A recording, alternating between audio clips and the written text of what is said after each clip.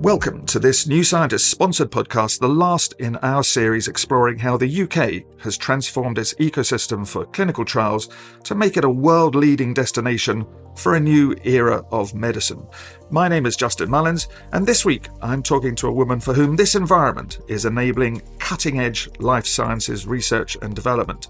Dr Mel Ivarsson is Chief Development Officer at the global biotechnology company Moderna, a pioneer in a new generation of vaccines based on messenger RNA, and a company that has recently begun a £1 billion research and development programme in the UK. We're going to get into the details of this investment and how Moderna chose the UK. But first, Mel Ivarsson, welcome. Thank you for joining us. Thank you very much for having me. Moderna is a relatively young company working at the cutting edge of life sciences research.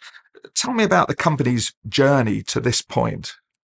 So Moderna has an extraordinary story as a biotech. We're about 13 years old, and we were put together to really try and understand the promise of mRNA technology and the value it could bring in the development of vaccines and therapeutics, new medicines. We all became aware of mRNA during the pandemic, and that's in part because the work that had been done a decade prior to the pandemic enabled our researchers to develop a vaccine unbelievably quickly to help fight the COVID-19 pandemic. And that went on to be licensed in the UK and around the world as one of the vaccine solutions to the COVID-19 pandemic. And that must have been a big inflection point in the history of the company. It's a huge inflection point. We had run a number of vaccine programs, mostly in flu, prior to the pandemic, and we were starting to explore the potential of mRNA in other areas such as rare disease and oncology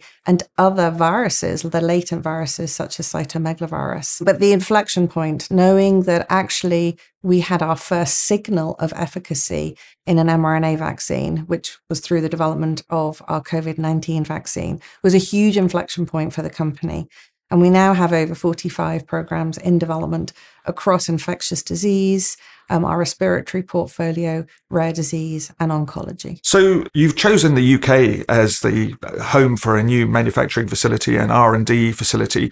What are the factors that brought you to the UK? So we're building the Moderna Innovation and Technology Centre here in the UK, in Harwell. And in 2021, as we were coming out of the pandemic, and we were starting to look at the potential of our portfolio and our clinical pipeline, we realized that we needed to have a more global view on how to develop our pipeline.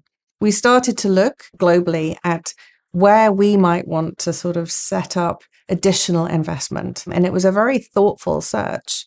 The UK stuck out to us really very prominently. It has an incredibly progressive regulator. The quality of the clinical trial work done in the UK is very, very high. We have excellent data access records through the NHS, and everything combined, along with an extraordinary willingness and enthusiasm to invest in the life sciences sector, meant that the UK was an obvious choice for Moderna. So let's drill down into some of those factors. That you must have been comparing the UK to other locations that are all competing on a global landscape for this kind of research. How did you consider those factors in a more detailed level? So there are many great locations in the world for running clinical trials.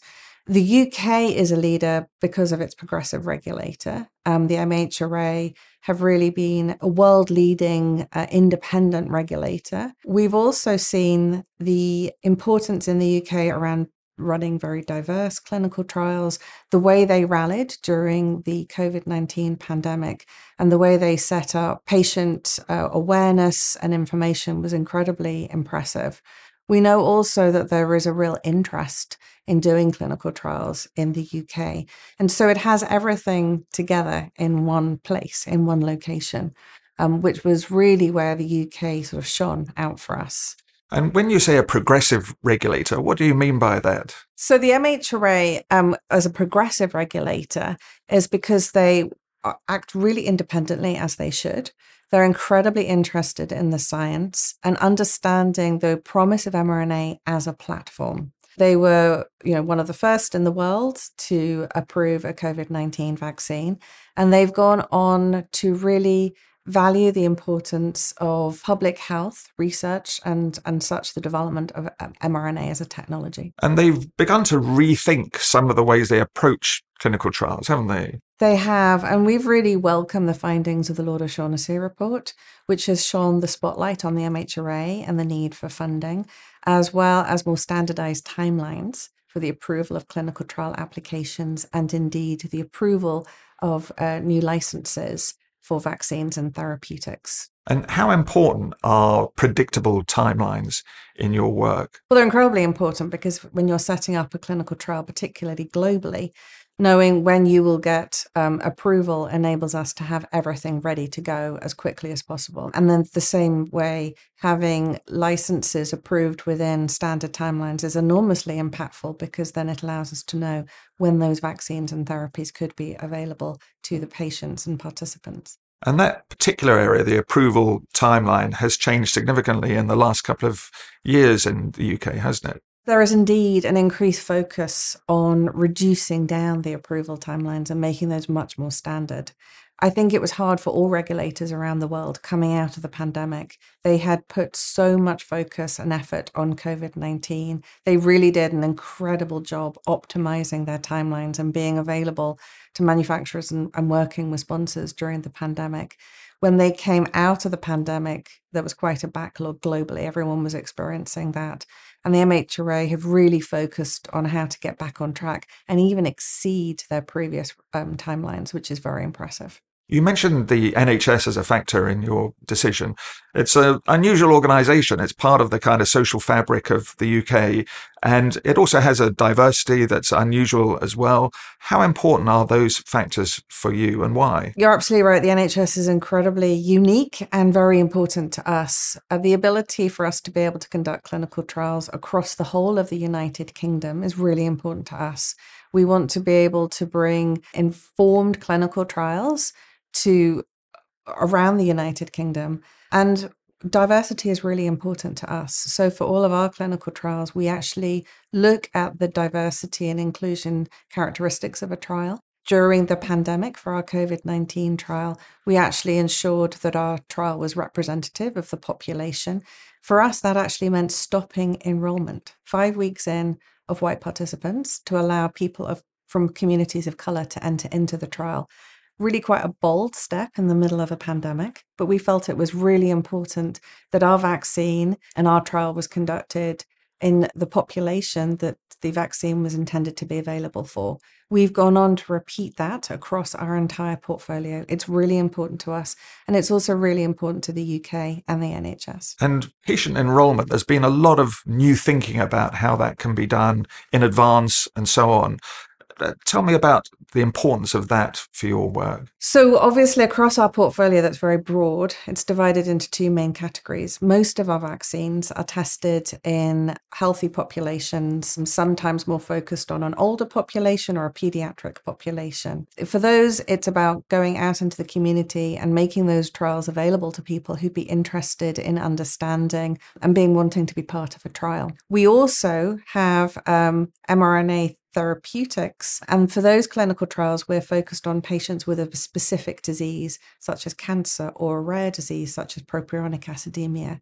And for those trials, we work very closely with specialists through hospitals and networks across the country, identifying patients who would be potentially eligible to enter into our clinical trials. And the work of the NHS and their ability to identify patients and for the doctors who are part of our clinical trial to work with their own patients is really important. There is a new era approaching of data management on a different scale with all kinds of new and exciting, interesting tools for data management. How are you approaching this? Well, absolutely. And we are very, very much pride ourselves on being a digitally enabled company. And so we're really pleased that the NHS is also focusing on AI and machine learning in identifying patients and exploring the vast data sets that are available to the NHS, which are really quite unique in that the vast amount of data that the NHS has available.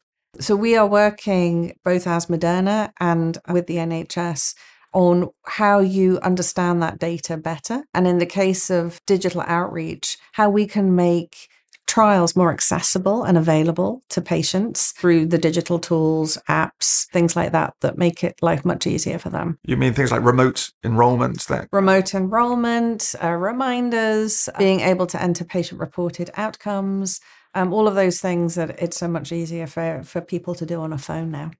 Mm-hmm. The diversity element of all this is also relevant to digital enrollment, because there are the people who are digitally enabled and those who aren't, and they are often divided along social lines. How do you control for that? They are often thought to be. In many of our clinical trials, though, we have actually shown that the ability or the use of technology and digital enablement, the barriers that one might expect around age, for example, in fact, haven't materialized for us. We ran a trial in older adults and found that 97% of participants were able to accurately and compliantly use the digital technology made available to them, which was the same as the general broader population of the clinical trial. So we work hard to ensure that there's user testing of our technology so that any digitally enabled tool is available for everybody. So let's talk a little bit more about the potential for messenger RNA in therapeutics and vaccines. What kind of diseases and conditions are you able to treat that weren't possible to treat before? So we have a broad and diverse portfolio in the therapeutic space. So we're looking at rare diseases such as methylmalonic acidemia and propionic acidemia. These are really ultra rare conditions, and we have clinical trials in both of those ongoing in the UK at the moment. We're starting to look at that data and try and understand the therapeutic benefit of mRNA, which at this time is starting to look encouraging. We're also seeing our cancer portfolio expand. We have a program for what we call an individualized neoantigen therapy. And this is a completely new concept within cancer care, where we actually sequence an individual's tumor. We've got trials ongoing in melanoma and lung cancer at the moment. And we then create a very specific, unique vaccine for that individual that is just for that individual. And we have, phase 3 trials ongoing in that area at the moment as well. And how big are those trials in the UK? That will depend on how many participants we're able to get into the trial. I mean, globally, there are about 1,000 patients. And you're building a new facility in Harwell. How's that going? Really well. We did the groundbreaking last year. The campus will consist of sort of 3 main areas. There's a manufacturing site, which will ultimately produce about 100 million doses of vaccines a year. And that could be increased to 250 million, for example, in a pandemic. We're building a biomarker lab that was actually constructed up in the Newcastle area and brought down on 52 different lorries as a sort of a modular units and connected together.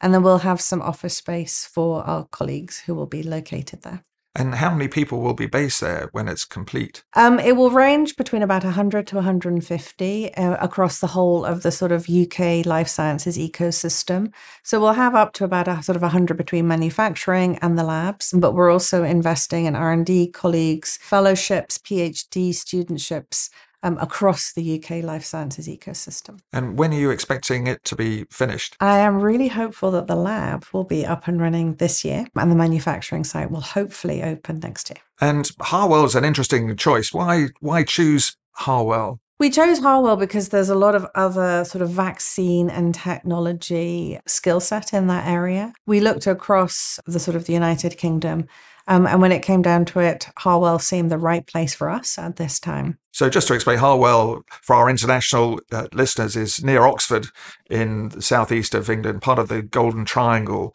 And that presumably is an attractive option as well, nearby these world-class facilities. Yes, I mean, obviously where you have world-class academic institutions and science is at the center of everything we do. It's got good transportation links. But from there, we will be working with researchers and scientists and sites and physicians across the whole of the United Kingdom and the devolved nations. And in terms of building partnerships with these institutions, how will that work? So we have various programs that are very proactive. So we have an mRNA access program, which allows researchers in UK institutions such as Oxford, Imperial, Surrey, and others that we're talking to work with our scientists to create mRNA vaccines that they're interested in running preclinical work on. And we create that vaccine for them and send it to them. And we have partnerships around our clinical trials. We look for clinical trial sites around the whole of the United Kingdom. We are also building our biobank and biomarker lab, which will be part of our Harwell campus. And that will also include collaborative research projects with scientists around the United Kingdom. And then we've got a skills and training program, investing in fellowships, PhD studentships, and internship programs, as we really have an ambition to enable the UK to be a global leader in mRNA research, development, and manufacturing. So education is an important part of this, not just for regulators and scientists, but for the public as well, to understand what it is they're getting. How important is that for you, and what are your plans in that respect? It's huge. I think we've all learned about mRNA in the last few years, but I think that education needs to continue.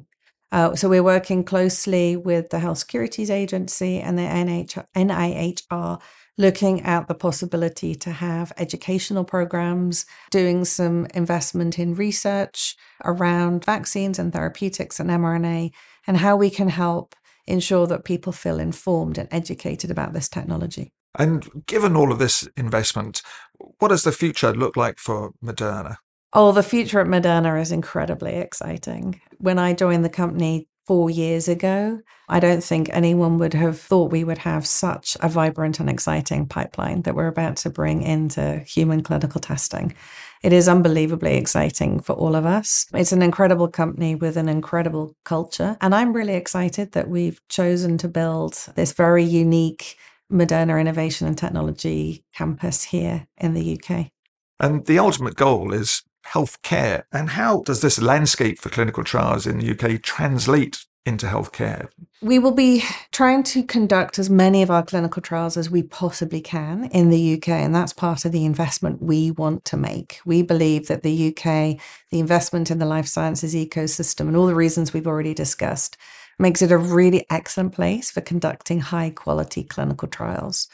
And then that's also leads into providing access to those vaccines and therapeutics in the UK as part of that. And I think the evolution of healthcare and the new technology such as mRNA is going to be part of how we see healthcare evolve for the UK. And this has a global impact as well. If you can get things approved and quickly and successfully, it has a global impact. How important is that? I think we saw through the pandemic that viruses don't understand borders. They cross them pretty quickly. Part of our respiratory portfolio is looking at vaccines against RSV, flu, the evolution of COVID. We've seen the impact that has on the NHS. And what we want to do is work with the government and healthcare officials to enable them to have solutions to the impact that these respiratory viruses have. So developing combination vaccines or vaccines that target those particular respiratory threats. Norovirus is another really good example of a virus that has a big impact, but it's not just in the UK, it's around the world. We have similar investments and manufacturing partnerships with the governments in Australia and Canada. We continue to partner very strongly in the US, where our headquarters are based. But around the world, we want our vaccines and therapeutics to be accessible to patients. And I mean, we're coming to the end of our podcast. I wonder if I'd give you the opportunity just to map out a vision for the future for Moderna and for mRNA healthcare in the medium term. The science and the technology have really led us to develop that portfolio.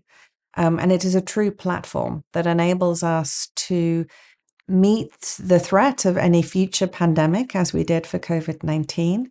It allows us to invest in really important healthcare problems, such as the impact of flu, RSV, norovirus.